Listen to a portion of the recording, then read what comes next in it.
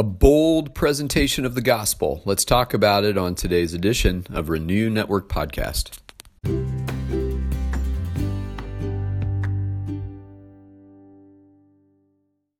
Good morning, my friends. We are moving on today in Acts chapter 18. We're going to be looking at verses 24 through 28, and we'll finish the chapter today as we read this last section. And today we will see one of Paul's associates, Apollos, stand and boldly proclaim the gospel of Jesus Christ in Ephesus. And a powerful moment ahead of us in this scripture. But before we do, let's go before the author. Heavenly Father, this is your word, and we are your people. May we come and bow at your feet today. Lord God, humbled by all that you are, and all that you do, and all the ways that you provide so richly for us. Father, in these uncertain times, we come before you daily, often kind of hanging on for dear life, wondering when all of the things that we're experiencing now will lift off of our shoulders, and we'll be able to return to some sense of normal life. But Lord, in the midst of these challenging times, may we pause, may we sit, may we listen, may we wait on you to move and to work. And God, we give you thanks because we know in our hearts that you are moving and that you are working, and we give you thanks for that. Father, for those who are struggling today mightily, some who are struggling for life itself, we pray them into your presence.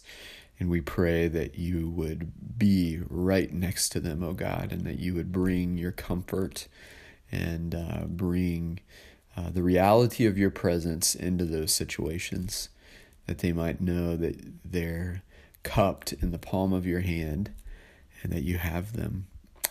And so, Lord God, we give you thanks, and we thank you for this time together. In Jesus' name, amen. All right, here's Acts 18, 24 through 28.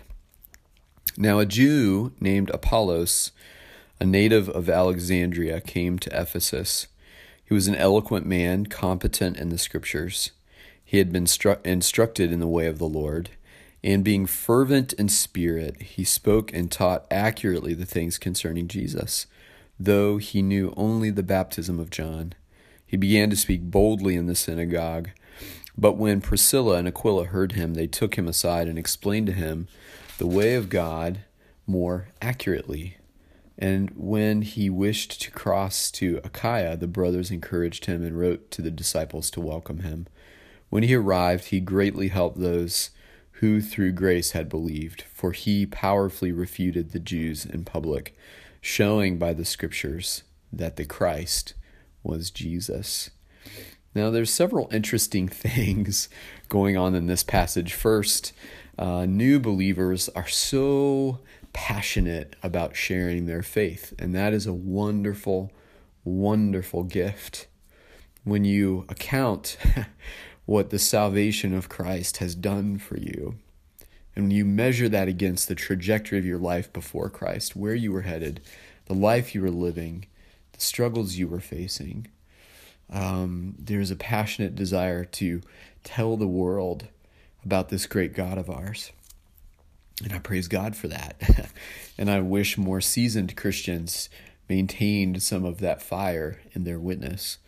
But as the passage goes along and Apollos is sharing and telling others about Jesus, Priscilla and Aquila, who were just a little bit ahead of him on the journey, pulled him aside and told him some things that might help sharpen his presentation of the gospel, so that as he's presenting the reality of the gospel, he might do so more accurately through the lens of what they have been taught by way of the gospel through Paul's ministry and the ministry of the disciples. And so they did that. I assume they did that in love, and that was well received by Apollos.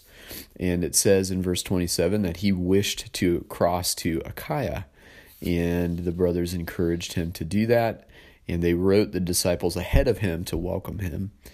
When he arrived, Luke tells us he greatly helped those who through grace had believed.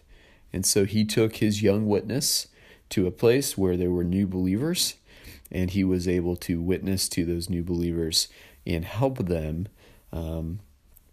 greatly, Luke says. So his ministry to them was of great benefit. Praise the Lord. And verse 28, Luke says, for he powerfully refuted the Jews in public. That's a bold stand for Jesus. So there's passion, there's teachability, and there's boldness, bold, courageous witness. Those are three great things that every Christian teacher, every disciple of Jesus should evidence in their lives. Passion for Jesus, a teachable spirit, and a boldness to take a stand for him when things get challenging. And he, by taking that bold stand, he was showing them through the scriptures that Jesus was, in fact, the Christ, the anointed one of God. Now, our witness aims at accomplishing the same thing. We want people to see Jesus for who he is, to understand Jesus and their need for him, and to really reckon with the gospel message, what really happened there and why God would go to such great lengths to show his love and make his forgiveness available. And so that's the trajectory of our witness. And I pray for you, and I pray for myself as well, that we will have passion for Jesus, that we will have teachable spirits when we need correction or when something about our witness needs to be refined, and that we would take a bold stand when we're facing a challenging audience, a bold stand for the gospel.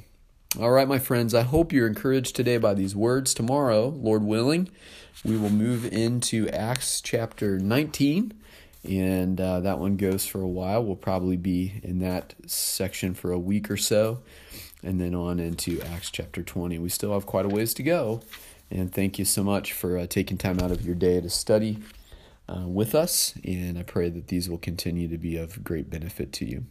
All right, God bless. Take care.